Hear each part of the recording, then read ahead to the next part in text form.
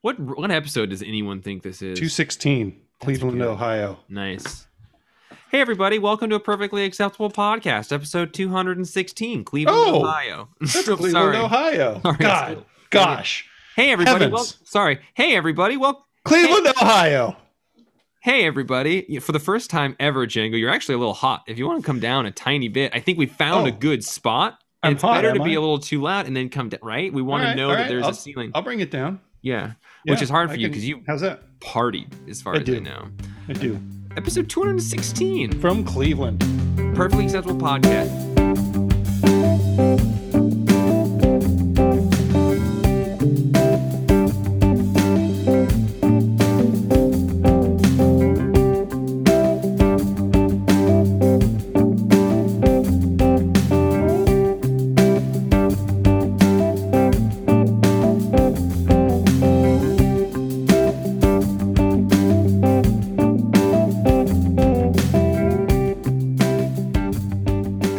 Perfectly Acceptable Podcast. Cleveland, Ohio's 16. Cleveland, Ohio. Cleveland rocks. The Bear State. Where every Tuesday we get a bunch of comics at our comic shop and we sort them and count them and give them to all of our subscribers, take them home, read them as quickly as we can, then bring it back to participate in a Wednesday at our comic shop. Just getting ready for things to be normal again. I'm going to not, divert and talk about how delayed things are and that there's still a whole missing week of books and everything. Just talk about we get them on Tuesday, we sort them, they all come in at the same time, and then we're open, and we go in on a Wednesday, and we see all of the people that have been coming in to see us on Wednesdays for the 9 years I've been doing it. I'm Jeff. I'm Django. And I'm Roman. And he's been doing it for longer than us. You've been doing it longer than Django and I combined. I've been doing it for 40 years. Whoa. Do you know why Cleveland is important? Do you know why we're here in Cleveland, Ohio today? That's where Howard the Duck lives. And Superman was born here, but I thought that you wanted to bring us here to find the Rock and Roll Hall of Fame. Well, they're closed for COVID. Okay, they're closed for COVID, so then you made us go to the Baseball Hall of Fame, which neither of us cared about, and you just kept talking about how we're going to appreciate it when we're older. I really thought you would like the 20-minute documentary that they have where you sit in a little theater and just watch a thing about baseball. If it's a documentary, we could probably sit Jeff down and he'll probably be really into it. That's his MO. You guessed it. It's a comic podcast and we're going to talk about comics. This week, what a fun frickin' week of comics. I'll say it was a fun frickin' week of comics. I had zeros and ones. Not our scores, but the numbers themselves. And on that 0 and 1 platter, we're going to talk about a handful of them. Get ready, folks, because it's going to be buck wild. Infinite Frontier, number 0. Berserker, number 1. The Dead Dog's Bite, number 1. ENIAC, number 1. Demon Days X-Men from Peach Momoko, number 1. Noctera, number 1. And Crime Syndicate, number 1. And anything else anyone wants to talk about. And I think we're going to try and talk about WandaVision if we're doing pretty well for time by the end of this whole thing. That's super likely. It's super likely. We never go long. Or we'll do the classic Papcast thing, which is record an entire conversation that then gets cut because dang. That's for that's for the secret menu. That's for our patrons. They get to listen to the extra hour and a half of us making fart jokes and talking about something you don't care about. Shocked that no one has signed up for that yet. But now that I think about it, I don't think we've ever talked about it to anybody. No, I just thought we were remarkably unpopular. No, I just thought people should just kind of be able to pull it out of the ether. That there's probably a Comics Place Patreon. Yeah. I mean, catch up, everybody. Which is, I think better but less successful than our comic shop OnlyFans, which has just been... Django and I killing afternoons in the basement. just being fans about things. Only fans allowed here. Yeah. Shop buddies. You like DC? Awesome. Let's talk about DC. That's a great segue. Let's talk about Infinite Frontier, number 0, written by... Wait, there was just one writer on this one, right? Oh, no. Oh, no. Oh, God. Aviating, Bob Layton, Crash of 8, and Dance Payton. There's a framing device written by Joshua Williamson, Jim Tynion IV, and Scott Snyder. And there's Justice League by Bendis, Batman by Jimmy T.I.V., Wonder Woman by Becky Cloonan, Wonder Girl by Joelle Jones, Green Lantern by Jimmy T.I.V., Teen Titans Academy by Tim Sheridan, Superman by Philip Kennedy Johnson, Green Arrow, Black Canary, Joshua Williamson, Stargirl, Jeff Johns, Green Lanterns, Jeffrey Thorne, The Flash, Joshua Williamson, and an epilogue by our framing team. Wow, that sounds like it wouldn't be as enjoyable as it was to me. I'm out of breath just listening. I know. Herniating. Yeah, so it's what, 650 pages long, and it follows Wonder Woman hanging out with DC's Watchers, right? The quintessence. The quintessence. Yeah, and anyway. Wonder Woman's hanging out with them because apparently she's dead and gonna transcend the godhood, basically. Yeah, that's the end of death metal, is what happened there. She transcended. She was like, you did the best. We all owe you one. We're gonna let you become a deity. And they go Ghost of Christmas, past, present, and future in this book, and they take her to visit the world that she's leaving behind, because she's like, I don't know, I hope that I didn't mess everything up. I want to make sure everyone's good. And they're like, they're gonna be good, but if you need proof, let's just, come in and know me better, man. And that was a Ghost of Christmas present joke. And I prepared myself by being like, okay, DC has been cranking out a lot of these like 8 and 10 piece anthology books, and I just read all of those titles. It's 12 in this with the epilogue. So I was prepared to be like, I skipped one story. Primarily because of the art. I didn't realize, I think if they had actually gotten like writing credits within the book somewhere, that would have been helpful. Maybe gotten me to read that, because knowing that it was Jeff Johns, I generally like everything I read from him. But Todd Knock on art is a tough sell for Jeff. But anyway, I got to like the very end of this and I was like, holy shit, I think I just read almost this entire thing and liked it all for the most part. Well, so the first person that she visits is Superman, where somebody high up at DC wants to call Black Adam Shazam. Pretty bad. And that's awful. It's crazy because like that was announced as a thing that was going to happen, and then people were like, no, it's not actually happening. That's just an internet thing that's happening. So I don't know if this is them trying to make it happen or referencing that internet thing that happened. Either way, someone should put it in a box and never talk about it again. Deal. Superman doesn't even honor it. No. I love the art in this one though, and I thought the story was super simple, but I'm digging the Philip Kennedy Johnson Superman stuff. Yeah, although was that the Bendis one? No, I don't think so. No, that was Philip Kennedy Johnson, same guy that did the Superman War World or whatever, and the Fall of the House of El from Future State. And I was with the first credit is David, or is Justice League by? I mean, that Superman one says that, but it looks like David Marquez's art. Yeah, I wasn't sure how to read the credits page, if it goes down and then up and down, or if it goes across. I think it goes down. I think you're right, Jeff. Yeah. Okay.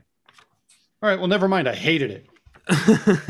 I thought it was quick. It sounds like it is a very Bendis thing to be like, remember everyone talking about Shazam online? I'm going to poke everybody and put it in this comp. Like that's a very him thing to do. But that one was more or less fine to me. We're setting up this sort of Black Adam thing that's going to be coming down the pipes, and that seems to be related to the Rock movie. And did they finish filming that, you think? Do you think they started filming that at some point? I don't know. I don't know. What are they going to do? Like, The Rock ages fast. He's going to look a year older when they pick up again. There's a Rock of Ages joke in there somewhere. Probably. Yeah, there is. Yeah. I didn't sorry, Roman. It wasn't I think a part. I was going to say, I don't know if they've working on that movie, because I've been watching his series on YouTube or Hulu where he's running for president in like 20 years or something. And he's just telling his story, his background growing up and everything. It's great. But I didn't pull a ton out of this one outside of the fact that we're going to have Superman crossing paths with Black Adam at some point. Shazam, rather. And then we got this like Batman story that seems like there was a second half of it later on, or did that happen? Like, it was kind of spread around. Yeah. She went back to Batman, but here's the thing that I was impressed with is that this So in the Batman 1, Arkham Asylum is being taken over by the Joker. And we are like Joker gas, I guess. We don't know that it's the Joker. There's a quote that the guard says over the radio that is repeated in Suicide Squad this week. When Suicide Squad is in Arkham Asylum, you see that same quote. So this is happening in parallel, which for an infinite frontier where we don't have to worry about continuity anymore, that's the tightest continuity I've seen in a DC comic since like 1960. Yeah, shame me once, shame on you, shame me twice, shame on me. Jimmy TIV, you know, that's there's got a cool setup to a story here. It's like everyone in Arkham Asylum's got this pretty disgusting, disfigured Joker thing, and like Bane is dead and everyone's jaw is unhinged, and I'm into that. It's picked up on later, and it turns out that Scarecrow has done a fear gas thing. Scarecrow in the craziest, scariest Scarecrow costume I've ever seen. It's a pretty great costume. I like it a lot, actually. You think he likes him because it's 2 words? Scarecrow. Oh, I'm excited. I'll start reading. You know, I'll get into it. Jimmy TIV, damn it, and I'm gonna feel dumb in 3 issues, but whatever. I'm excited because it looks pretty. What I'll say that on this other world of Infinite Frontiers, though, I don't think that I personally didn't need this like tie-in to like, do you think they're ready for my magistrate program? It's like, we just finished Future State, and it was an attempt like. Hasn't happened yet, baby. You're showing your hand that you guys were going to do 5G, and now you've just repurposed 5G, and it became Future State, and then other things becoming it. But like, don't sell me an egg and tell me it's a whatever those expressions are. That Batman shot though, like halfway through the when he's like, I'm on my way, and he's like upside down. I really liked that shot. Yeah, the art in this was great. Roman, what did you think of the Nubia, like the bit there? Did that make you excited for what's going to be happening with Nubia as my resident Nubia expert? Well, no, not quite, because I kind of felt, I don't know. I kind of felt like they copped out a little bit, because I was like, oh, so Nubia is not going to be Wonder Woman. She's going to be the Queen of the Amazons, which means she won't be prominent in the stories, I imagine, because Hippolyta never was. Yeah. So we're going to have Diana as Wonder Woman and her mom as Wonder Woman again, like she was post whichever crisis, whatever, where she was the Wonder Woman of the Golden Age. But yeah, I was kind of like, really? Nubia doesn't get to be Wonder Woman again. What did you think of the little Dune thing that they did where they lied about what was in the box? Because they tested her by saying they tested all of the candidates for being the leader by saying this box has the head of a Gorgon. Yeah. And Nubia is the only one who's got the guts to stick around and retrieve the crown. Not even a severed head in there. Jesus, guys. I did love the line of just sort of like, do you really have that severed head of... She's like, well, it is the head of a Gorgon. You don't just toss it in a wastebasket or something like that. Yeah. That's a fun. Yeah, I mean, I like that device. I didn't realize it was also done in Dune. So I didn't like that bit of dialogue about the wastebasket, because I was like, why? That made me go look. Did Bendis write this section? Because I was like, why are they having fun while writing this? Because I was like, why is Hippolyta using this like British UK slang? An ancient Greek Amazon probably doesn't call the wastebasket the bin. Yeah, I forget who wrote that one, but I wonder if they're British. But yeah, even like to the preface for that scene is like Wonder Woman is like, "Oh, my mother's still in mourning." And this whole scene, she doesn't seem to be in mourning. She's just like making puns and saying funny shit. But I liked the Yara floor that one was just 3 pages, I guess. But I mean, I just stopped it for a minute. I was like, I love Joelle Jones's art. The art and the colors made me want to go to an airport. Yeah, her art was cool. It wasn't until really that one that I started really caring about any of the stories in this so far. Yeah, it took a little dip in the middle-ish of the whole thing for me, but yeah, that I was excited for the. Well, I thought it was a Justice Society story because I wasn't paying attention to the credits, but I still liked the Alan Scott story. Alan Scott's mouth. I liked the Alan... Except for that panel.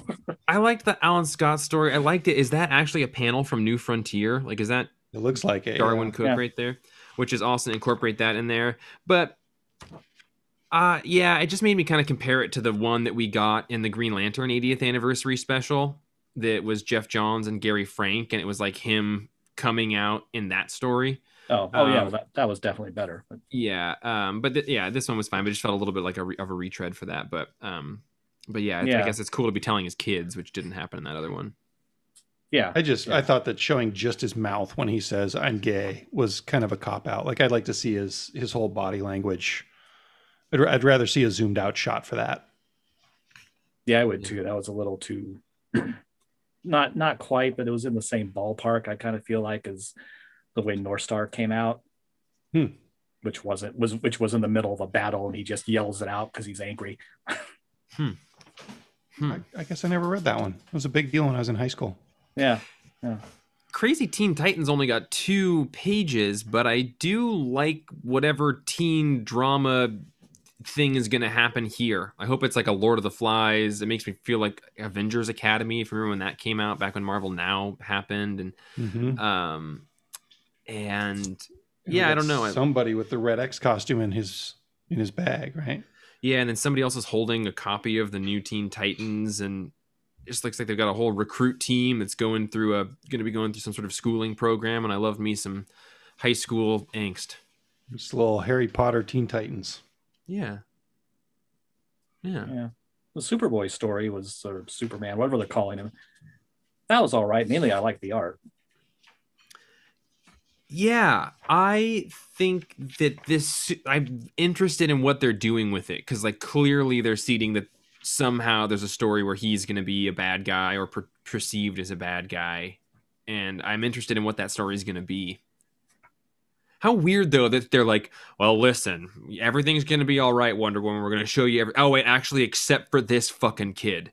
This fucking kid doesn't belong here. He's born not from here. He's not from around here, and I don't like him. I don't want him in my backyard. Like, he's kind of nice. Never mind. Oh, maybe I was wrong. It's like, how all-powerful and wise are you, Quintessence? Yeah, and it really did. It made me think, too. They just redeemed Superboy Prime. So I'm like, oh, so now are they going to turn John Kent into like the replacement for Superboy Prime? We always need a bad Superboy in the DC universe. I guess. Yeah, it's just a weird decision, that character. Yeah.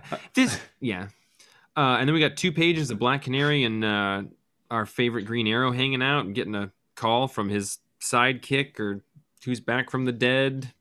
That's when it was really hitting me that like they are just undoing specifically the last like 5 years of storytelling. They want to undo everything Tom King has done. They want to undo everything Bendis has done. They want to fucking make sure Jimmy TIV gets heard even more. But they want to make sure that Dan Didio can never come back to DC. Don't let Doomsday Clock or Watchmen show anywhere throughout all of it. Like, it is a very clear, like, everything specifically that happened in Rebirth is being undone. Even more so, it feels like, than the New 52. One of my favorite lines in this is when Ollie says, did I mention that I'm richer than Batman now? And I thought about Dino. I almost sent him a picture of this. And Black Canary says, Ollie, if I ever cared about that, I would have called myself Bat Canary.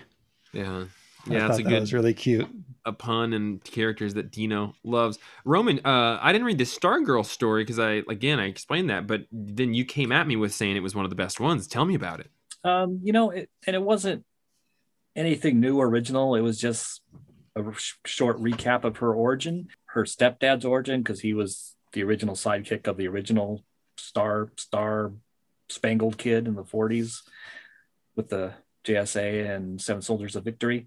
So it's just kind of recap that and introduce the relationship to anybody that hasn't read the comics or seen the show on HBO Max. And at the end of it, there's a nice little vigilante. That's who the guy in the cowboy hat with the red handkerchief is, called Stripesy. And so there's going to be doing something with Seven Soldiers of Victory, which I think is exciting. We go back to that Batman scene.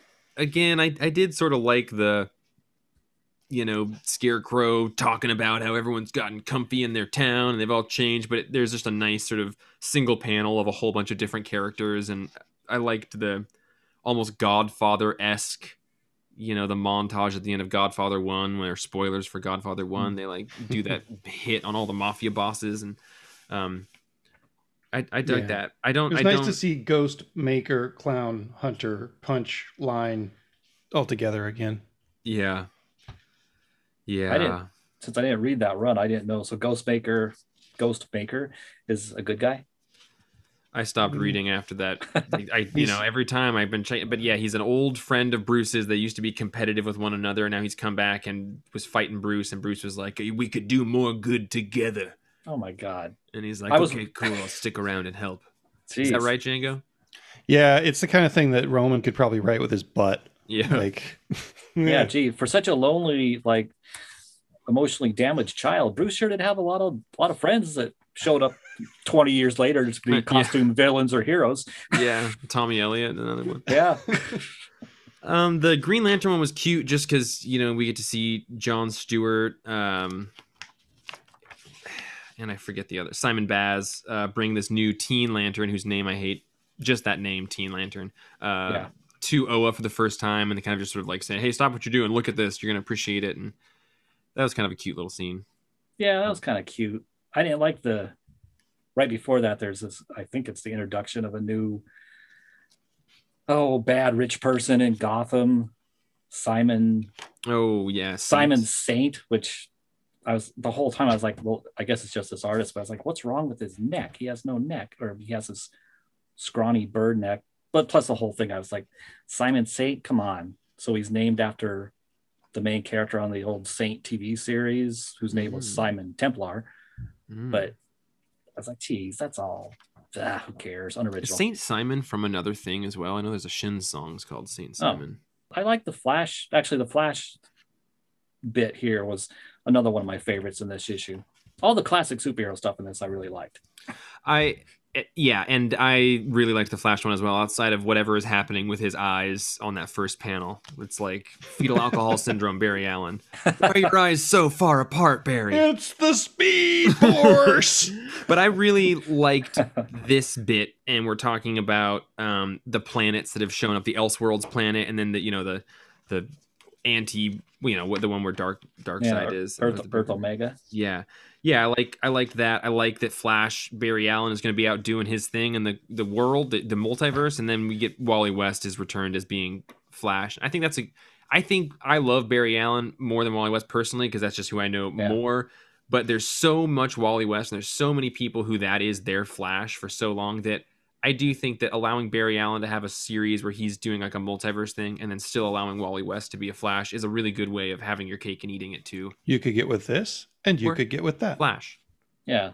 And I like that they put Wally back in a Flash outfit instead of the cosmic blue Flash, whatever he was for a while there. Dr. Manhattan, Mobius chair guy. Yeah. So apparently that's all gone, I guess. Yeah. No, the Flash one gave me more excitement about the general direction of things. And then we just get this, what I really liked is the Spectre talking to Wonder Woman. He's like, well, you've seen everything. She's like, yeah, I've made my decision. He's like, okay, cool. Well, let's go turn you into a goddess. And then she's like, oh no, I'm not fucking doing it. I'm going back. And they're, he's like, well, what do you mean? She's like, well, all of this fun, infinite possibility. Like, no, I'm going to have a new costume and go play in the sand. And I really liked that kind of like bait and switch, because it seemed like she's got a new cover and she's like a new costume and all this jazz. And I think it was cool they just undid that right away there. I like her costume. Yeah, I like this new one. Yeah. The red and silver. Yeah, her white one was dumb. Did you guys like the splash page of every single superhero that Jimmy TIV hasn't created on one page? Ugh. I didn't like that splash page. One? Yeah, I just kind of flipped past that. Cool poster, bros. Yeah, it's like the poster that every book fair will have, but no kid will buy. No, I don't like them all. I like Superman, Dad. Or I like them when they feel like they're cool pictures, but this is like everyone. It's like like when DC Rebirth happened and Ivan Reis had drawn that horribly generic. Anyway, if you're gonna do this, make it 10 times as many superheroes, and then I'm in. I've got a great fucking idea. Let's do an epilogue and have one of the coolest characters in all of the DC history ever have a character redesigned by fucking John Romita Jr. I couldn't tell if it was a redesign or just a bad drawing. There's no blue on it. It's just like gray and gray. Maybe that's a kind of blue. It felt like a bit of a kind of a newish look. I guess it's actually, frankly, it's closer to the original Darkseid than the New 52 redesign was, where you had the big tubes and stuff. But it was a weird decision on my mind to have John Romita Jr. do that. How can somebody be that tall and look that short? That's what I want to know. And have that thin of legs and shit. Well, that was going to be 10 minutes and it was 22. So nice work. We did good there. Sweet. We're barreling through these number ones. Barely barreling through them. Man.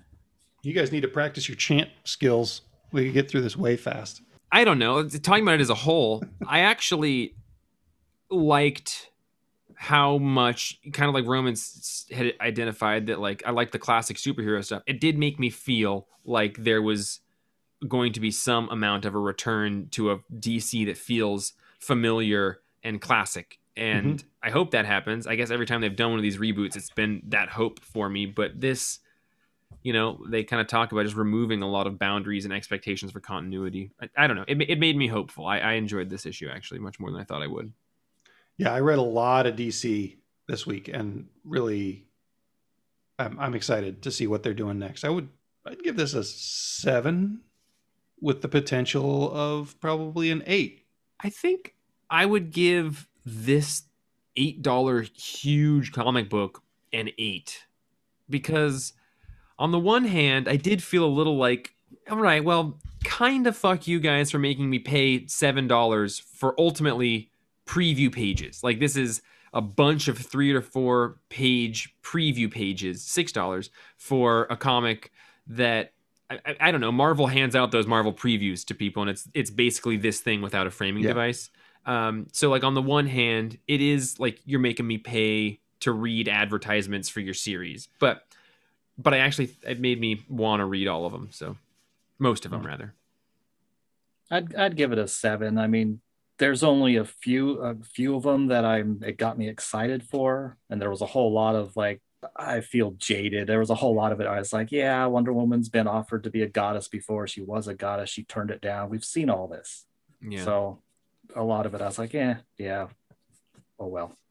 Wow. Roman is now, finally Roman became jaded about comics. I'm optimistic for Stargirl and the JSA and the Green Lantern stuff.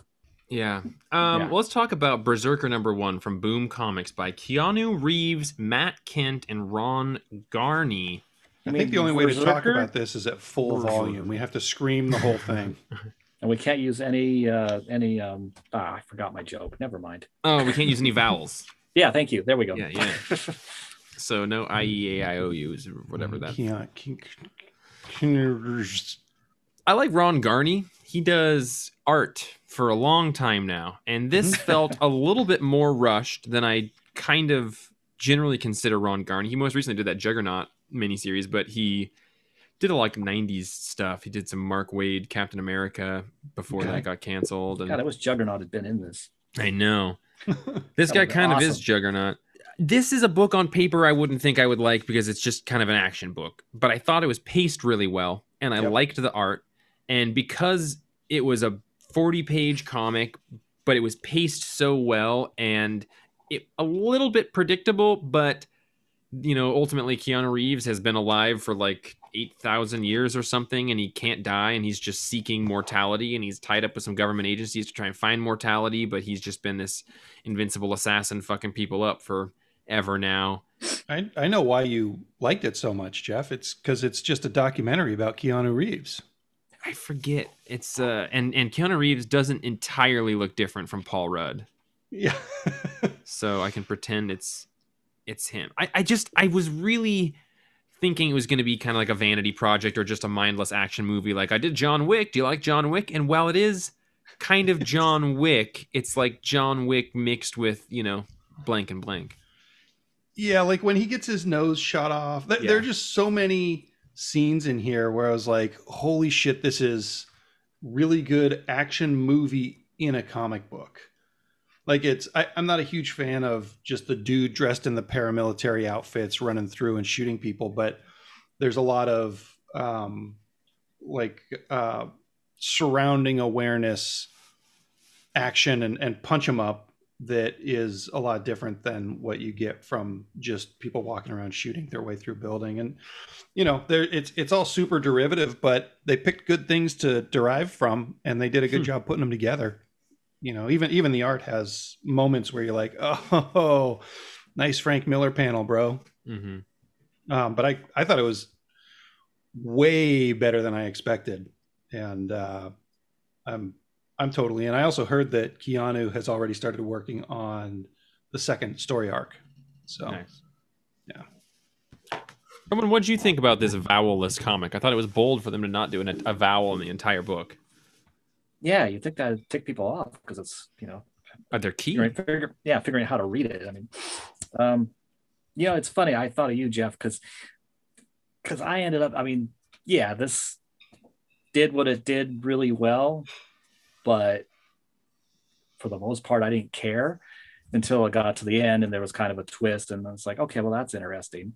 That he's pretty much immortal. But all the action stuff, it's funny. I had the thought reading it. I was like, I want to see this movie, but I don't want to read this comic. I don't really want to see this movie, but I was reading this on the deck in Leavenworth this morning, and I actually made sounds out loud, laughed out loud, because it's like paramilitary hardcore violence, but then it's like eyeballs, its nose getting shot off and eyeballs getting punched. There's just panels of bloody fists with eyeball viscera, and it's just so over the top that it's very dumb. It's like Lobo when this guy's jaw gets punched clean off.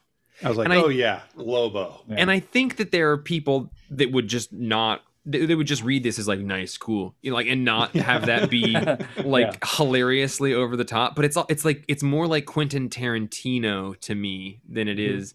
Any moment that I started to get a little bit bored, I then tried to reread it in Keanu's voice. And fuck it, if we all don't love Keanu, he's just a sweetheart. He's a sweet man. He does good in the world. He's overcome tremendous tragedy to still be a person that spreads positivity into the world. I admire him. I really like him. And I wish nothing but success for... Oh, wait, he already found it. He found it a long time ago. I don't need to wish any success for fucking Keanu Reeves. Man, I wish I wasn't Keanu Reeves. Instead, I wish I had a perfect memory and I was 80,000 years old. People shot my nose off all the time. Yeah, for me, it was... And it's funny, I don't like Ron Garney's art as much as I used to. When I was in high school, he was doing the Silver Surfer. It was great. Mm-hmm. Looking at this, and again, sorry, this is other one I feel jaded, like I've been reading comics too long or something. That reading the stuff that was over the top and gory and everything, that's going to work for a lot of people. Didn't work for me because I was looking at Garney's art and thinking, boy, Jeff Darrow did this so much better and hard boiled. And I described it as it feels rushed, but I just don't know that he has the same detail level anymore. A lot. Even that first panel of him jumping out of the helicopter, looking at his shoe there, I'm just there's you're kind of removing things to provide line. You're not. Oh. I don't know. There's just some weird. It's just I don't know. He's an artist who even this kind of rushed look is still kind of unusual looking, and I like that. Yeah, I don't know. I think I'd give it. I'm going to read the next one. I give it a 7. I liked it a lot. I'm going to give it an 8.5. I want to say an 8.5. Yeah, but in contrast to you guys, I really liked the art. I thought it was super well choreographed, and I liked the sketchiness, but it didn't feel like Boom has kind of a house style when it comes to this stuff, and this feels a cut above that house style. Yeah. Okay, I'm going to be vulnerable here because I can sense the vibe in this room, and there's an amount of inherent negativity going into things. So I want everyone to be generous because I'm going to say something. My favorite book of the week, I think, was Dead Dog's Bite by Tyler Boss from Dark Horse Comics. And this is number 1 that came out that I didn't really know anything about. Django, and I flipped it through it, and I was like, it's a little like Four Kids Walk Into a Bank, and I had forgotten the name, but yeah, Tyler Boss did the art in Four Kids Walk Into a Bank and co-wrote it with Matthew Rosenberg. And it's got this an almost Twin Peaks / this Velvet Glove Cast in Iron vibe, this kind of weird dream logic a little bit going through it. I really like the art, which it feels a little bit like Jorge Fornes in terms of the stark flats of the colors, but it's also got like a David Aja, like weird, like looking at a newspaper from far away, like everything kind of blends into this perfect grid like system, and it's really gratifying to look at. For me, grocery stores are shelved just perfectly. Yeah. And then it reminded me very much of one of my favorite TV shows, which is Veronica Mars, which is like a crime story with a female detective, and I love that story. But it just like the nonsense of this tickled me in the perfect ways at different times. Just the way that the story was told, I loved it. I love this weird narrator that shows up. I love the scene at the grocery store when the person, she's like trying to pay for something, and she's like, "What happened to your Cass, Fergie?" And he's like, "Oh, my clappers." It's a pretty cute story, actually. I was in a punching incident, and this other guy walks up, interrupts him, he's like, just cuts him off, starts talking, and she walks away, but then she can hear in the background, "What's the deal with your clappers anyway?" He says, "My clappers? Oh, my flim flams." It's a pretty cute story, actually. And then like it's just this weird like. And then like at one point, you know, this girl, there's a missing person, and it's her ex-girlfriend, and she's kind of investigating with this boy who maybe also dated her or were friends, or I'm not sure what's going on there, but they're like up at this makeout point, and there's just a weird, the whole page is used to introduce this makeout point with these two people that show up there, and then like a scary person shows up at the window, and it's just our girl that we know and are comfortable with, and like they just take I don't know, the whole thing was told with a unique voice to me, and I really dug the art, and there's some eeriness to it that I really dig. This really, really scratched some itches for me. Yeah, I thought it was wonderful. The body language is all amazing. I like that the guy calls milk cow blood. And I like the mystery. The narrator, like it's almost like a Twilight Zone kind of situation where he's just kind of standing there in the action explaining things to you in a weird way. I liked everything about this. I was kind of set up to not like it. Justin thought I probably wouldn't dig it that much because it gets kind of ethereal and weird, but I everybody's 2 feet stayed on the ground. I was into it. Yeah, I was too. Everything you guys just said, this was a nice surprise. Love the art, love the weirdness of it. I thought the same thing about this Rod Serling type narrator. At first I thought the end of the story was actually involved in the story, but no, he's just there, but maybe not necessarily involved. Yeah. It's a good book. It was one of my favorite books of the week. I just could not recommend highly enough for people to check this book out. It is a really unique book that I went in assuming I wasn't going to like, because it frankly felt kind of like it was going to be like a Django-y crime book, you know? It looks Dead like dogs bite, you know? Yeah. Yeah, I love that the missing girl's name is Cormac Guffin. Yeah. So like her name is MacGuffin. Yeah. Yeah, everything about the art. There's just something interesting in every single panel. Yeah, I would read this guy's art in anything. Liked it. I would give it.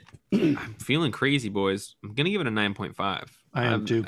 All right, me too. Yeah, nice, cool. It just defied my expectations.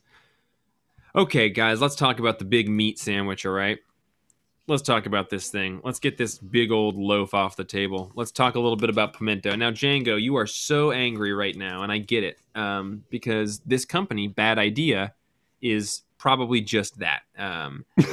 But it is a group of people who a year and a half ago decided to do this thing. The people who were running Valiant, but then got pushed out after it got sold to a different company. There was a buyout, and they pushed these folks out, and they started this company called Bad Idea. And they're not releasing their comics in trade paperbacks, and they're doing really limited print runs, and stores limit one per customer. They can't increase the value of it. They can't resell online. A whole bunch of rules. 6 of them. That are basically designed to create a sense of scarcity, but prevent comic stores from capitalizing off of that scarcity, and really only creating a secondhand scalping market for it, which is the goal, and I support it because that's what they're doing. It's been transparently that since the get-go, a year ago. But we signed up for it. We were in that first wave of retailers that got to do it. This is the very first book that's come out from them. It's ENIAC. It got orders increased at a time that apparently was too late. So then they took every comic store's order for the first issue and they cut it in half, and they only got half of that order as first prints, and then they did not first prints, which is the term for the second printing, because it is the second printing if we're looking at it in a factual, lyrical, lexical way. But there will not be a third printing. When they do the third printing, allegedly it'll still be called not first printing. Right. I'll believe it when I see it. So half of our orders are the second printing. And so we've just got an artificially inflated scarcity for a book that also ultimately feels like it's being set up to be turned into a movie. But it's written by Matt Kindt and art by Doug Braithwaite, which is the same creative team that did X-O Manowar for Valiant, from the same owners for a good while. And so they jumped over. And that's the long explanation. And they're going for tons of money. They're like valuable. They gave us a gold pin to give to the first person that had signed up for the book. And now that pin has sold for as much as like $500 or $600 online. And it is pretty crazy. And already one store has started selling copies of it online. And then they made this big public statement about like they're banned from the program. They've been kicked out. They sent an email to everybody. This store is no longer in it. It's so fucking weird. And at the same time, not weird at all. Because it's so clearly what it is, which is manufactured scarcity. I vacillate between like forehead vein popping fury and kind of wonder at their genius. I'm either super mad or super into what they're doing. Jeff has watched me change probably 7 or 8 times in a day. Watch me go back and forth there. And one of the most infuriating things this week for me was really, really, really liking the comic. Yeah. It's like, God damn it, they're also making good comics. I mean, it's Matt Kindt. It's somebody like our store is a huge Matt Kindt store. Like everyone that works at our store has loved a Matt Kindt book in the last like 4 years of a variety of different ones. So yeah, this is a great creative team. I think the whole thing would have been a lot less shitty if our store was open and we weren't trying to do this through online sales, and therefore allowing people from outside of the state to scoop in and purchase and prepay for a ton of the books that we would ordering would have been easier beforehand, because we would have been selling it to our our customers, the people coming in the store. But because we can't, they can't do that now. They can't. We turned it off. Yeah, exactly. So it is only going to be a local thing anymore. But it's been a bananas thing. I think other stores are probably not having as hard of a time dealing with it if they're open. It runs the gamut. It's just a super divisive thing. But the comic was well written. The art I thought was great. The colors were awesome. The paper stock was spectacular. The cover stock is great. The backup story was even better, I thought, than the main story. And like as a product, if you're just looking at the thing that you're holding in your hands, it's high quality for the same price that you pay for a 22-page Batman comic. It basically follows a team that is told that ENIAC, this computer from the 50s, right? Yeah, World War II. World War II came up with like a way to network and started controlling things. Like this AI was birthed in World War II rather than in the future. And so it's got control over everything at this point. It's running governments and manipulating world events. And so this pair of military women are out to get it. And I thought it was plotted well, drawn well. The intrigue where the dude's like, oh yeah, this is a super important meeting and we don't want ENIAC to see us. So we're going to sit under an umbrella totally naked on a nude beach. And you have to walk in the desert. You had to walk the final mile alone without having any vehicles. Like, because they're that paranoid. Django, I totally agree with your point. I think from looking at the physical product in your hand, it is better than every other comic on the stand. The paper stock is better. The cover material is better. The graphic design is better. The interior cover is being used. There's a backup story. It's huge. It looks nice. It's a smashing success of a product. And because I'm not having to do a bunch of the programming to make it so like this thing is a thing that we can sell online, which is the only way we're able to sell. I don't hate them as much because they're not creating a lot of extra work for me. I just think it's an interesting thing, and I would rather live in interesting times than boring times. Although I would like to be able to sleep regularly as well, and this has affected that. Did you read the backup story? I did read the backup story, and it was a little confusing. We have somebody who steals a suitcase, and he spends several days trying to get into it, and he couldn't get into it, so he just throws it away ultimately, and then it was buzzing, and ultimately it was a weird group of people were in there, and they've opened it and got out, and everyone has like died, and it's like a little prison inside of this suitcase, and when it opens up, like it took me a minute to grok that last page, but it's this tiny little 3-inch tall dude who's been in a prison and just finally figured out how to trick the lock open. And the prison was this suitcase that's been through the ringer for the last few pages. I thought that the backup story was even more interesting to me than the main story. I just wish it looked good. I love David Lapham, but he draws some weird looking grotesque bodies and faces. It just looked like when we got that it's the Hero Trade Part 2, and that's the issue that we got that came in, and like it looked not good. It looks like an unfinished comic by a great creative team. So that's just a weird thing to exist in that regard. Roman, did you say that you didn't finish ENIAC? I mean, or I don't know if you even started it. Again, it was so scarce that I don't really know. I was out of town this weekend, so I don't even know if there's any traces of it in the store anywhere. Yeah, I didn't read it. I forgot that it had come in, and I think at the last time I was at the store, we didn't even have our copies yet. Yeah. I'll get you a not first print. Don't worry about it. Okay, get me a not fifth. Yeah. Yeah. It's it's interesting. The whole thing is interesting, and I appreciate people doing things interestingly. I just wish that when people were trying to reinvent the wheel, they weren't also actively creating a lot of difficulty for other people. Mm-hmm. And in this regard, their attempt to be innovative and edgy and ultimately succeed in what they're doing, which is create a product that people want. That's what they did. But in order to do that, I think that they're kind of isolating some people that they would generally rely on. Just interesting execution. And I think if you want an interesting snapshot of comics in the year 2021, the moment after the pandemic, there is not a better one than getting a copy of ENIAC, because it will be a thing that people talk about for years and years and years as being either a horrible idea or a pretty fantastically executed good idea. I'd give the comic itself a 9.5, and I would give my frustration point with the company a 9.5 also. So congratulations, guys. It takes a lot. I'm going to give the comic a 9, but the part of me that also cares about creating a physical product that I have that looks good and like graphic design and aesthetics, like I think it's a 9.5. It feels like it could take a bullet. It's so meaty. Yeah, and like the back art is great. Like everything about it looks cool, and they ultimately have said that they just want to make it when there's a week that a Bad Idea comic comes into a store, it feels special, and I think they have succeeded in doing that. Roman, did you read Demon Days X-Men? I did. Did you like it? By Peach Momoko? Yeah. Let me see. The art was really pretty. Yeah. Peach Momoko, baby. Well, yeah, which, I've liked his, her, their, I don't know, covers. Some of them I haven't.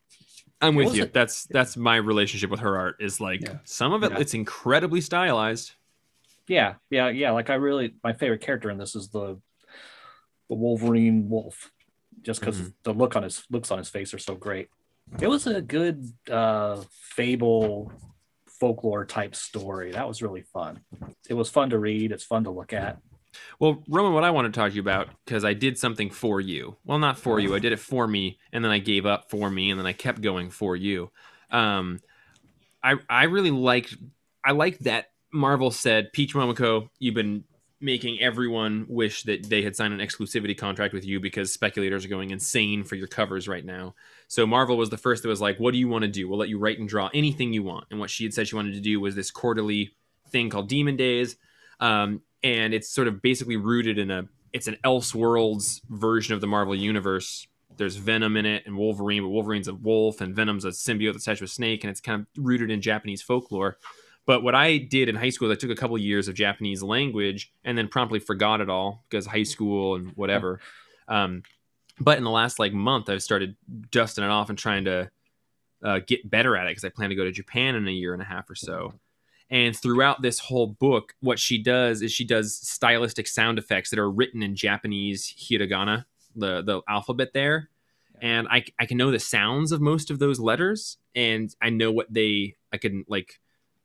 so on page 5, it's got the little Jubilee looking character looking at an apple, and there's Japanese writing there. And it's umu. So every one of those that happened, I got my phone out and Googled umu Japanese to English translation and found out what each of those translations was. And I was like, well, this is fun. Like that one, she's saying, and she's looking at that apple, and umu is just translation for and there are little sound effects like that throughout the entire thing. But I looked up 3 of them and I was like, that's fun. Okay, I'm getting it. And then I got to one, I was like, I'm not going to do it anymore. And I was like, you know what? Roman would be tickled if I did this. So I'm going to actually look up all of them. So I did. Awesome. I translated all of them, and it was a very fun interactive thing. I like how steeped in Japanese lore and mythos this is, and the art is very pretty. I didn't particularly like the story, but I do think it's a great all ages story. I think if you've got kids, there's nothing offensive about this, and it's pretty to look at, and it's cute, and it poses excitement and danger. But it was. That was my favorite part of it. That's really cool. Yeah. So anyway, I had a fun time reading it for that regard. I think that I think that a lot of different folks get a lot of different things from this, and it is a lot of fun to read. What I got is that it was really pretty to look at, and I got a little Japanese language stuff. I think if you got kids or anything like that, it would be really good. I would give it. I'm gonna give it a 6.5. It's really pretty, but I didn't think the writing was very special. But I'm glad she got to do whatever she wanted. Mm-hmm. Yeah, I'll give it a 7.5. I mean, just the things you did for it and the translations, that's really fun. And I'm curious, there's a Black Widow character at the end, and I love the yokai explanations in the background, in the back matter. Those were really fun too. Mm-hmm. Back matter. Hardly know her. So we'll close out with Nocterra. Let's get into a little Crime Syndicate. I didn't read this one, but you two did. I intend to. I'm excited about it. I got down to that thing where I was like, I got time for 8 books today. How far can we get? And then it turns out I read all of Infinite Frontier, so it was like I got time for 6 books today. What did you guys think? Crime Syndicate 1 of 6. Andy Schmidt writing, Kieran McEwen penciling, and Dexter Vines on inks with Steve Olive coloring. Roman, I went into this with probably the lowest expectations I've ever gone into a book with. And I thought it was really, really, really, really well done. The art was okay, but the story I thought was amazing. And the twists that they did on the characters, making Superman Ultraman and just giving him kind of a different attitude when he was a kid. And the Green Lantern bit especially got me. But even President Oliver Queen was pretty awesome. How closely does this follow Earth 3 from the days of yore when continuity mattered? Pretty close. I don't know if they ever actually explored Ultraman's childhood before, but it follows us pretty closely. I mean, on the old Earth 3 with the Crime Syndicate, it was a different dude was the Green Lantern analog he was called Power Ring, but his ring was Volthoom, which was the first ever Green Lantern, I think, that turned evil, and the Guardians imprisoned him inside a ring, and then he ended up on Earth 3. And it's a parasite that takes over the user. Jessica Cruz had it at first when she was a Green Lantern. Yeah. So that's a little different. And the Flash of this world, Johnny Quick, he's very different. At least he looks different. I don't know how. But everything else is pretty close. I love that these combination Starros, Black Mercies show up. start taking over. I mean, I just it had Watchmen vibes. Yeah. I like the introduction of Owlman here and his Alfred. It's all very, very good. Because I expected to go into this also. I was thinking, this probably won't be very, very good, and it really surprised me. Jeff, is that page from the Superman or the Ultraman origin? Is that take on the Frank Quitely pages? It's a panel for panel reproduction of page number 1 from All Star Superman #1. Yeah, cool. That's so like it's a good example of like nature versus nurture, where Superboy's parents are kind of shitty and lazy. They seem like sort of right-wing hypocrites, and so he's raised with a totally different attitude. And when they show him the ship, instead of being cool guy, he's just a total dick about it. And I really like that kind of thing. You know, like if you showed him that same ship 20 hours earlier, he might have had a totally different reaction. And I like that a lot. I don't know, man. I don't know why I thought this was so awesome, but I thought it was really good, really fun to read. Yeah, it was I don't know if original doesn't sound like the right word because these characters have been around forever. But it was a good original detail work. I mean, this is probably the most I've enjoyed a Crime Syndicate story since Morrison and Quitely's Earth 3. Mm-hmm. And I like the little asterisks that told you to go read a comic that will never be published. I did that a couple times. Like, for more on the Talons, read Owlman Who's Who, Volume 1, in stores nowhere. I love these characters. I love every time they come up when it feels like they're actually being given a shot. I like Jeff Johns' Forever Evil event. That was, I think, like Forever Evil, then the Darkseid War, which tied into it, like, was my favorite part of the New 52. I'm such a sucker for that, like the bad version of the good guys story that crops up everywhere, probably that started with DC Comics or something. But yeah, I'm excited to read this one, and I'm glad to hear that you both liked it, because I was trepidatious, because it's, for every good Crime Syndicate story, there's 4 not very good Crime Syndicate stories. When those came in, I was like, Jeff believes in this, or it was returnable. It was returnable. and then like customers started specifically asking us to set it aside for them. And I've just been surprised by it at every turn. Do y'all have scores for it? 7.5. And I'm going to keep reading it. I'll give it a 9.5. Nice. It could have gotten a 9.5 out of me if the art was a little somethinger. It's very 90s looking. It's like almost Ed McGuinness, and then it is Brian Hitch. Yeah, which I guess is 2000s, and a little uneven too. Like there are really good panels near pretty bad panels. Yeah. But even with that, well done. Owlman's looking a little rough at times. 7.5 and 9.5. That is so fucking awesome. I love when ramen drops something that big on me and I didn't read it. Right, a Roman 9.5 is something you take with a grain of salt as you take the oyster on the precipice of your lip and swallow it down in a gooey duck shot. Mm-hmm. And then followed immediately by 2 aspirin. Well, yeah, I mean, you're not fucking foolish. It's a 9-pound hammer. This fucking guy here. Nocterra by Scott Snyder and Tony Daniels with colors by Timo Mori. This one I liked more than I thought I was gonna, but that is kind of saying nothing for me, because my expectations were incredibly low. But Django, what did you think? Well, why didn't they just name it Nocterra? Fuck yeah, because that's how this whole thing feels. It's like, Scott Snyder, you always make me excited to read this. Like, is there a word for modern pulp? Because I think that's what he does. It's like trashy page turner sort of rock and roll shit. And I just like it. I always go in thinking, this is going to be the one. He's finally going to lose his grip on me. And then I get through this. I'm like, well, shit. It's like 1 part Walking Dead, 1 part Pitch Black with truckers and compelling characters and a dude wearing Vanta Black. And and now it's a fucking road trip. Like of course you got me. Or approaching it from like alternate viewpoints, because I'm like, Scott Snyder, one of these days you're gonna finally get back on track. All three of us have kids. If you're listening and you don't know, but we all three have kids, and we've all shared our parental stories on this podcast. This podcast has been a really actually wonderful outlet for us three to come together as dads and sort of just work through that. We almost called it the podcast "A Parent of Parents." Yeah, apparently parents. Yeah.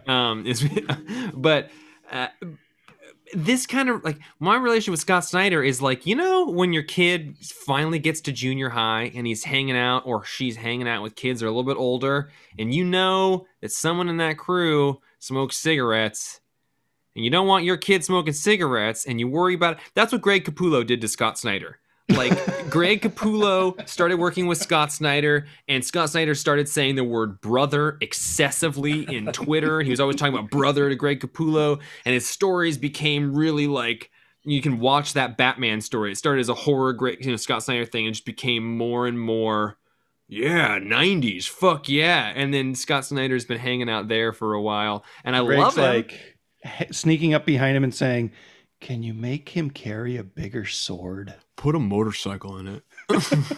Make him wear a West Coast Choppers shirt." And like, whatever. I mean, I love Greg Capullo's art, and I love Scott Snyder. That's why I'm comfortable like kind of teasing about this, because I'll read every book he puts out, issue number 1 at least, because I genuinely like the man. And he's, you can get a hold of him on Twitter, and you can just talk to him, and he'll talk back to you. Like, he's a good man, and he loves comics, but the last 5 years, his writing has taken on a real stylistic shift that really didn't seem present before in the American Vampires and the Severeds and like in that original Batman stuff. And it is now very like, I don't know, fuck it, just go for it. We'll figure it out. And that's cool too. I think that's kind of like a liberated artist is one that feels like they're constantly just jazz musing it all together. But this one is, to me, it felt almost exactly the same as Undiscovered Country to me. Like it felt, and but with more Undiscovered horror. Country, like, this is a horror comic that's got some super duper stuff going on with it. Yeah, and the other one was like a Mad Max comic that's got some super duper stuff, except both of them are involving truckloads of people moving towards a clandestine location with someone chasing them in a well-conceptualized post-apocalyptic future world where everyone has gathered together in one city, and we're we can make it, and it even looks a lot like the city in Undiscovered Country. Like, I know you're not trying to, but you're making me feel like I should apologize for how much I fucking loved it. No. I know you're not. His stuff is pretty samey, and it shouldn't work on me over and over and over, and it just do. Well, he's a great writer, and even something that feels very samey from him has an enormous amount of heart packed into it, I think. I think that he does have an ability to, every book he writes, he talks about how close it is to his heart, and thank you for reading it, because this is and I genuinely believe that he believes it. And that's why, like, I love seeing it every time. He's like, okay, good. You like it. I like it. Cool. We all agree. This is important to you, and I like you, so I'll read this. Probably won't read issue number 2, though, but I look forward to... I'm sorry if that... I love the man, and I don't think his books are bad. I'm a little like, I do something new. I agree with you 100%. Roman, where do you fall? Like, what you were saying is different than the words that I was hearing in my brain when you were saying the right thing. Roman, you fucking loved it, right? I can't believe you got that Noctera tattoo in the same week that the book came out. I know. Well, that was before I read it. Now I'm gonna have to have it turned into some other kind of tattoo. Yeah. I've never met Scott Snyder, so I'm glad to hear he's a super nice guy and kind and everything. I don't know. This issue, I was actually a little bit bored until the villain shows up at the end in the black suit, and he has the burning touch. And then after reading that scene, I got to the end, and I thought, so this reads like the first 2 chapters of a new like Stephen King multi-series. Yeah. No, for sure. It's like, that's the guy from The Stand or whatever. No, Roman, that I was reading it and I was like, okay, all right. And then the bad guy showed up at the end. I was like, I like the way he talks, and I like the way that looks. Like I like that's pretty cool. And I didn't dislike any part of it, but no, it was all banal, very familiar. Yeah. Like you said, I don't know if I'll read the second issue, but I like that villain. But post-apocalyptic adventure romp, right? Like that's just not my genre. Right. I think it's good at being that, and that is people's genre. I think the main cover does it a disservice because it looks like some 90s cheesecake, like Witchblade sort of stuff, and I almost didn't grab it to read because of that, because that's just not, it's not a genre that I love, and most of the time it feels a little bit like pandery and a little bit lecherous to read those ones, and that's what this cover looks like, but it's way better than that to me. So. The only reason I read it, I don't know if you guys remember, the only reason I read it is because I asked if you guys were going to read it. You both said yes. I was like, oh, okay, I'll read it. I would give it a 7. I would give it a 7.5. Really? That's that whole thing with the difference of half of a point? Yeah. I mean, I didn't say I loved it. I was just blown away that I liked it so much, And we all like Bob Dylan to some degree. I mean, everybody likes motorcycles to some degree. Everybody likes motorcycles. Roman, your score? I'll give it a 6. Roman, you read a ton of comic books. We were trying to plot out our books, and we're like, I read this, and you were like, yeah, it's fine. No, it's fine. And you're just like kind of asshole about everything. There has to be some shit that you really loved, and that you were kind of an asshole because you were upset that we weren't talking about the things that you really wanted to talk about. So what was the 10? What was the bell curve? What was the gooey duck this week? What's lurking in your gooey reservoir? In your nethers? I don't think I have a 10. Maybe I might have to go back and make Crime Syndicate my 10. I had a lot of 9.5. Swamp Thing #1, 9.5. Was that great? Yeah, you both loved the Future State issues that had happened with that same creative team. I haven't read it yet. Yep, same writer and artist. And it opens up. I almost thought it was a Civil War type of thing at first, but it's not.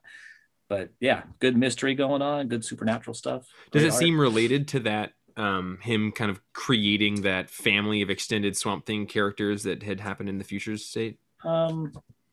If it is, I don't see how yet, but that was, set in a far future. The strange thing about that series to me is that it's a 10-issue limited series, and I can't remember the last time we had a 10-issue defined series. You're right. That's weird. It's kind of a bizarre story arc. It does seem structure odd.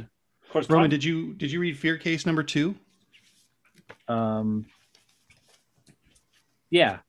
And I thought that was awesome. I did. I don't remember much about it now, but I know I enjoyed it. It's like the Pulp Fiction case with Cthulian overtones and serial killing and just like gross death scenes and muscle cars. Yeah. And I am like, I do kind of, I like this artist on Grass Kings. I don't like him so much on this type of, I don't know, urban mystery type of thing. I can see that. His art's feels too rustic. Okay, Roman, did you read Firepower #9? I did. Number 9. I'm surrounded. Turn me on, dead man. All of my best friends do that, and I don't know that song. To my girlfriend, best friend. That's the lyrics. That came up 2 days ago, and she did that #9. I was like, well, I can't escape this. I can't escape this fucking thing that everyone does. But Firepower #9, I loved because the final page was a big story beat that I've been waiting for a long time. So that was really exciting for me, and I would give that Firepower #9 a 9 or a 9.5. Fuck you, I love that book. Yeah, at least a 9. It wasn't. I felt like it wasn't a surprise because they've been kind of hinting around that for a few issues. But we've been talking about it for a couple months. Yeah. But yeah, it was a fun issue, and the write up and back with Samney and Kirkman was great because they talk the back there. matter? Yeah, they talk about how there's a scene in the issue when it turns out, just like me as a reader, Samney as the artist didn't understand from Kirkman's script what was supposed to happen, and Samney's such a good artist, Kirkman just assumed he got it anyway and did it real subtly. And Samney was like, "Oh no, I didn't get that at all. I didn't realize that's what you wanted me to do." What part was that? When they shift from when he's falling out of the plane and they have this great falling to earth battle, and he uses his firepower to soften his landing a little bit. Well, when he lands on this island and then he wakes up, Kirkman had intended it to be two different islands. They're not the same place. But me as a reader and Samney as the artist assumed they were the same island. I did too, yeah. Yeah. Okay. So it was just cute that, Kirkman assumed this was clear, and it wasn't clear to anyone. Okay, well, this is going to be a real bloated podcast, everybody, because I don't want to edit a second one this week, but I do want to talk about this. So thanks for listening to our 2-hour podcast, I'm sure. But WandaVision ended 2 days ago at the time of recording. And I think it would be fun for us to talk about WandaVision. Django, you most proactively watched it. I mean, at this point, you have to watch those the moment they go up, because any given time, one of these episodes is going to cause an issue to become 5 times as valuable as it was. Oh, man, I dropped the ball on this series. Well, this was our learning curve, man. This was our... Now we know that every one of these episodes for these Marvel television shows that'll probably be coming out from now until the sun blots out and goes away is, got the ability to turn an issue valuable. But the final episode came out. I just thought it would be fun to see where everyone felt about this series. I'll go first. I didn't care about this series going into it at all. And I even felt like, well, the shop's closed. I'm a little like, we've seen so many superhero movies. I don't love get a break. I don't love action movies. I love like indie movies of people talking with just one shots of two people talking for an hour and a half. That doesn't usually happen in Marvel movies. And I came onto this probably 2 episodes in because people were talking about it being good. And I loved it pretty much the entire way through. I think it took a dip. I think like episodes, maybe like 6, 7, 8 were a little bit after the parodies. Yeah, I guess when the parodies stopped, I think that it required the parodies for me to really care. And my girlfriend, Sam, she's amazing. But she also said the same thing, was like when those stopped, and she doesn't really like superhero stuff that much. So when those stopped, she lost interest, but we finished it out together. What I think is fantastic about that series is that those movies are all good. None of them are bad, but very few of them to me are interesting. Mm-hmm. And this had the time and space to be interesting and intriguing. I think because those movies take place over 2.5 hours, and this take place over 9 or 10 singular hour-long things. And I just felt like I got to know and spend time with the characters, and there was a lot more nuance on it. So that was what I really loved about it on the other side of it. What did you guys not like or like about it? I love the spoilers spacing. for WandaVision, sorry. I love the spacing, like being forced to wait a week and being current with it right out of the gate, and then thinking about it for a while. That's one of my favorite ways to engage in media. And people get kind of shitty about that and complain about it, but like think about how much fun it was to wonder what was going to happen with Endgame. And here we are with a micro version of that 8 or 9 weeks in a row. I appreciated that. I felt the same as you about the kind of the place that it started to dip. I loved the misdirection of Quicksilver, mm-hmm. and the fight with the Visions in the last episode. That looked so much like the Superman video game from when I was a kid playing Nintendo games 64? In the arcade. Oh, sorry. Maybe it might have been the same one, but it's just like this bizarre weightlessness and the capes. It got somewhere up inside my brain, and I like that shot a lot. I really liked the whole series. There was a slight dip after the homages stopped, but for me it was very slight. I really enjoyed it every episode. In this last one, I really enjoyed just the special effect of the way Vision and Wanda's kids were coming apart, the way they were kind of de-digitizing, but not quite de-digitizing, and they were coming apart in a different way than people did in the movie when Thanos snapped his fingers. Yeah. It was the same kind of thing, but totally different. It was there. Yeah, there was an issue. Is it an issue of House of M or something like that, where we see Wanda's head in the cover and she's turning into squares like that? I forget what that's from. There's been Adi Granov did some in a different one. Yeah. But yeah, I also really liked that effect. This is dumb for me.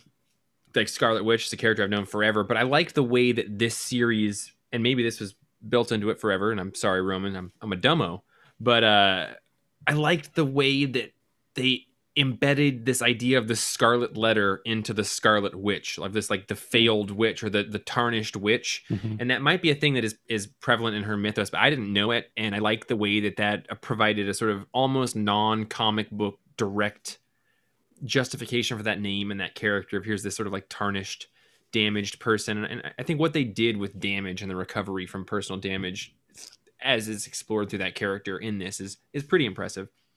Yeah. And if that is a part of her background in the comics, I don't remember it. Maybe it was in that Scarlet Witch series that came out by James Robinson a couple of years ago, which was an excellent series. But I don't remember it from there, and I read that series. But I really liked that too, and I liked Agatha Harkness being a bad guy because I don't remember if she was a bad guy originally, and not, at least not against the Scarlet Witch. What do you guys think of, like, Wanda lost Vision, and then she kind of loses her shit and brings him back in this sort of imaginary world and creates the kids, and then she loses them again. Like, that's a double bummer for her.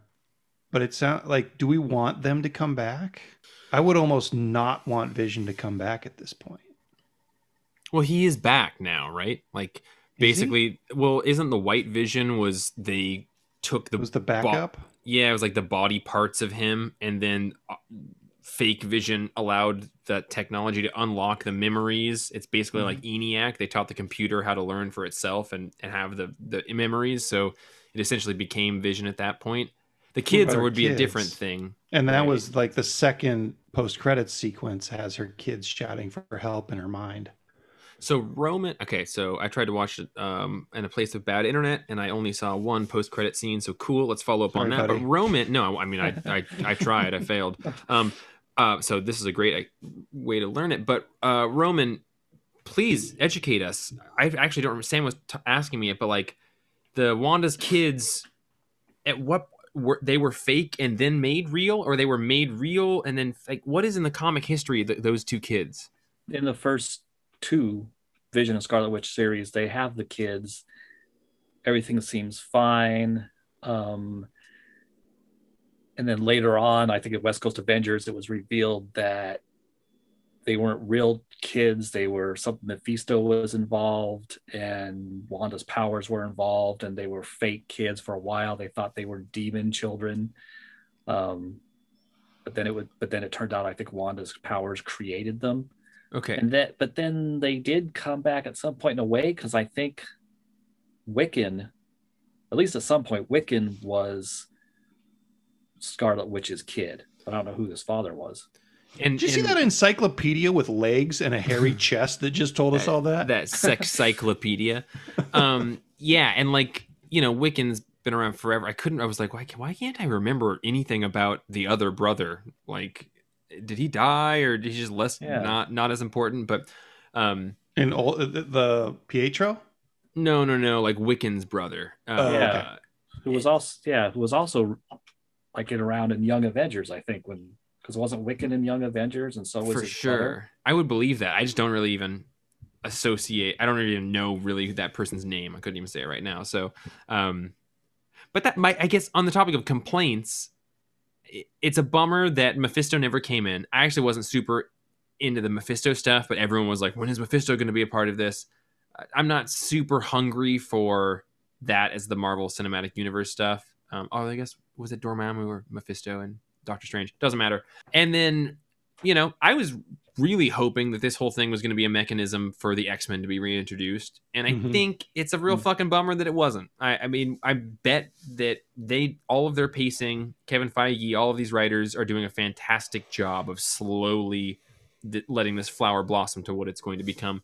And they're going to do the right thing at the right time with that stuff, but it just sucked. We're all ready for it. You've got the rights for it. You did the Pietro thing. I love the misdirects that they did over and over. Like I'm a huge fan of when kind of like the fan base for pop culture tries to direct something and the people who are actually in charge of telling the story pull the rug out from under them. It's like that second Star Wars movie that everybody hated. They just kept, it was like they waited 6 weeks after the first one came out, looked at all the internet theories that people were so confident about, and then just said, oh, you think this is going to happen? Nope. And I love that they did that 2 or 3 times in this. I thought it was fun. It was fun. My hope for that being a story element is one of the things that got me through the low part of it. Yeah. So they're portraying Wolverine as super, super short in all the Marvel comics again. I don't know if you've noticed this, but he's short again. And it makes me wonder if they've already kind of settled on a cast member, like somebody to play Wolverine in the X-Men movies. Yeah, I wonder. That's a smart point. Yeah. And actually what excites me more is that last scene, the movie theater that Monica goes into. It's got Tannhauser Gate. So does that mean the Marvel universe is in the same universe as Blade Runner? Fingers crossed. That would be exciting. The only after credit scene I saw was when Monica Rambeau got beamed up with the scrolls, and I was like, if that's the only after credit scene in all of this, that is kind of a bummer. Yeah, that was just the first one. When they announced this docket of what the television shows are, which is WandaVision and Falcon, Winter Soldier, and Loki, like I was astounded by how little I cared about all of those. I fucking love comics, and the movies are just not a thing that's ever been super dialed in for me. But I was impressed by how into this ride I was, and it made me. But I was like Sam and I we were out of town yesterday, and we were hanging out in a hot tub, and I was talking about it, and I was like, "Yeah, I'm impressed that I liked it. I don't know if I'm gonna like the next one, which is like Falcon and Winter Soldier. So it's probably gonna be like about like Falcon becoming Captain America and working with Winter Soldier." And I was like, "Oh wait." Actually, I guess both of them became Captain America. Oh, I bet this series is going to be about which of the two of them replaces Captain America. And I just like had thought so little about all of these that I hadn't even thought that. I was like, oh, that's why these two are working together. Like we're trying to figure out who's going to fill in for the moniker of Captain America. I was like, okay, well, that's also cooler than I thought like a month ago. For making as much media as they have, they really haven't misfired a whole lot. Yeah. You know, there hasn't been a lot of bad movies out of it. There have been some movies that didn't appeal to each one of us as much, but I don't think there's been like objectively terrible movies since the first Thor. Or the second Thor. The third one was pretty good though. Third one was fantastic. Second one was worse than the first. Yeah, I'm not excited about the Falcon Winter Soldier. I mean, at least the trailer looks like it's just, action. But I'm excited about Loki. I think that's the only other one I'm excited about. Yeah, I can't remember what the other ones are now. Doctor Strange in the Multiverse. Oh, that's a movie, right? Yeah, I thought we were just talking about TV shows. What about the What If? I think that's a TV show. And that might even be like animated. That cartoon, yeah, that's an animated. Amazing Week of Comics. I'm really impressed with the Marvel Studios. What I said to Sam was that I would rather they did these than more movies. I would rather, like, this works better for my type of story consumption, which is to spend more time in the boring moments. Like and I would love that. Even in this, which is set in a small town in the middle of nowhere, they managed to tear a fucking hole in the sky. Every one of these goddamn Marvel things has a hole torn in the sky at some point. And aren't they all always hexagrams too? A lot of them are always hexagons. Yeah. Like the Guardians of the Galaxy ones. And I liked that Scarlet Witch, historically, they're called hexes, right? Like when she does things, it's a magical spell. It's a hex. Oh, yeah. But they geometrically created the physical space of this town as a hexagon. Right, like and a beehive. And all of the things were hexagons. And I just really liked that subtle tie of the shape hexagon with like a magical hex. I love the Vision. Okay, is that what it is? Especially yeah, and it was a great series in all sorts of ways. But for one thing, I love the Vision, classic Vision. Actually, in the comic books, when John Byrne and West Coast Avengers, the Vision was disassembled after he got a virus and tried to take over the world through taking over the world's computers. And and then he was dismantled, and the government had him, and they rebuilt him, and he was all white and lost his personality and soul. And that Vision wasn't very interesting to me, and he stayed that way for years. So I like classic Vision. I didn't realize he stayed that way for years, but that makes sense why that first appearance of White Vision went way up in value midway through the show. I love the way he looked. Like all white and only really shadows for texture. Oh, it was really cool. Yeah, and his gem, the blue thing in there, that was cool. And their discussion, I love that they had that great fight and then had that like AI, what is reality, what am I, data type conversation. That was great. I love the way of resolving that. Mm-hmm. Life is like a box of robots. And yeah, the way that they were like being de-resed, you know, at like the kids and the Vision. Yeah. I love the way it tied in at the end with the Captain Marvel movie and set up maybe the next Captain Marvel movie or whatever. Because go ahead. Oh, because we know Nick Fury is up on the Sword Station from the end of the Captain Marvel movie, so that's where Monica's going now. I really hope that they leave Wanda damaged from this and don't kind of hand wave it. You know, like if she's in the next Avengers movie, I hope they're not like, oh, and here's Wanda. She's doing great after she had a hand in creating and killing her whole family over the course of a month and a half. Yeah. Well, now the Doctor Strange movie, she'll be in that, and that'll be her redemption story probably, or she'll get worse. Yeah, because it does say like you're even more powerful than the Sorcerer Supreme. So I think that she probably goes to find him. Yeah, and the Darkhold was introduced, so that's the classic Doctor Strange has to deal with thing. Oh, and I love her costume too. Yeah, I thought her costume, because I couldn't imagine how are they going to make this costume work in a live action movie and not have it look cheesy. Fucking doing it, buddies. Do you have a score for this WandaVision thing that happened to us? I'd give the journey a 9. I'd give the whole thing probably an 8. I think it fell apart the last few. I could have done with each of those last episodes, even if it wasn't Wanda broadcasting an homage to a TV show. I would have been happy if the people who are making the shows had a few more nods to, like they could have made a Buffy the Vampire Slayer episode with that. I thought there was going to be a Cheers one. Like I think I was even told there was. So maybe in the back matter. I think that your distinction of like the journey is really important because I totally agree. My love for the nuance and like having time to spend in the mundane with a character to actually feel like you're on board with them or in the boat with them is really important to me. I get a lot less out of a 2.5 hour thing than I do from a 9-hour thing, but I think the week between each episode really helps. So I give the whole thing an 8, and I think I would give the journey an 8.5. I think I'll give the whole thing a 9.5. I did really, really enjoy it. And I'll enjoy it when the Vision comes back because he always comes back because you rebuild him. Hang out alone. I'd watch your movie. Yeah, but you'd have to walk a mile naked to meet me underneath an umbrella in the middle of the desert to be able to watch it. ENIAC #1, they do that, and they ended up sitting in an umbrella underneath the sun with a bunch of solar panels, like 15 feet to their right, that ENIAC was able to download into to find them. You walked a mile naked in the sun and decided your ending point was right next to a bunch of solar panels that ENIAC could hack into? Yeah. Yeah. Yeah. Nice when work. I walk a mile naked in the sun to meet you and watch your movie. Yeah. No one's around. No tech is around. I just expect you to read it to me out loud. Read me the script with voices. Yeah. Nude in the sun under the umbrella. Yeah. That's what it's always been. That's what this job has always been. That's what it's always been here at the Perfectly Acceptable Podcast. And now that the sun is setting and the umbrella shade is cast in a totally alternative direction, I will find myself putting my shirt on my naked exposed body, taking my robe, putting it one arm into the other. Oh, underpants? I don't need them. It's a bathrobe. I can tie the whole thing. I see Django and Roman both doing the same thing. This is coming to an end, is what I want to tell you. Thank you for spending... Roman, I think you have my robe and I have your robe. Can we... Yeah, sorry, that's a robe mix-up right there. I feel like a Sith Lord in this thing. Yeah, a Robin. Yeah. Thanks for spending an extended period of time with us this time. We wanted to talk about WandaVision.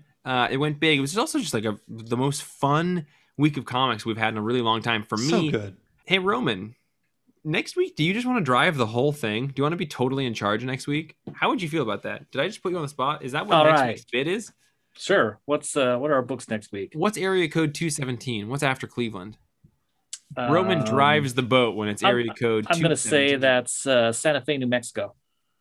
You are incorrect. It is in Illinois, Springfield, Champaign-Urbana, Danville, and Decatur. Also Quincy. Roman, you're in charge of all of it next week. I'm just going to show up. I'll edit it, but you're in charge of driving the boat, and whatever the time frames are, that's you. So everyone, next week we're only going to talk about America Chavez #1. That was this week. But okay. I'm going to carry it over for next week, so I don't have to do whatever you want. That's exactly. Make Jingle sure and I both have our hands up. This is a Roman. Next week, it's Roman's week, so everyone look forward to that. I know you all will be looking forward to that. Editors Month. He's the champ. He's why we all even still show up at the shop. So Roman's week next week. You can get us an email at info@thecomicspace.com. We had some this week, but we did WandaVision instead, and we're already going to be really long. That's good. It's a little tight in the crotch anyway. James Burke answered last week's question. He said, Brian Boland. All right. Hey, everybody, we're going to get out of here. Look forward to seeing you all for Romans 217 next week. It's going to be a rollicking good time. He's going to make everybody read West Coast Adventures from the 70s. As always. From the 80s. He's going to talk next. And then series didn't exist in the 70s. I believe that. And it's going to be a lot of comments like that next week. And it'll be fun. I'm Jeff. I'm Roman. I'm Django. And I was wondering the other day, you know how the Flash has the Speed Force and he moves super fast? He does. Yeah. Well, no, he's quick. Yeah, he's quick. Roman, he's quick. Okay. So then, relative to his speed, everything else is way slowed down, right? Uh-huh. Do you think it's fun for him to dance? Not at our regular human speed. No. Have to do it slow to hit those beats. Bye, everybody. See you next week. Ha, ha, ha.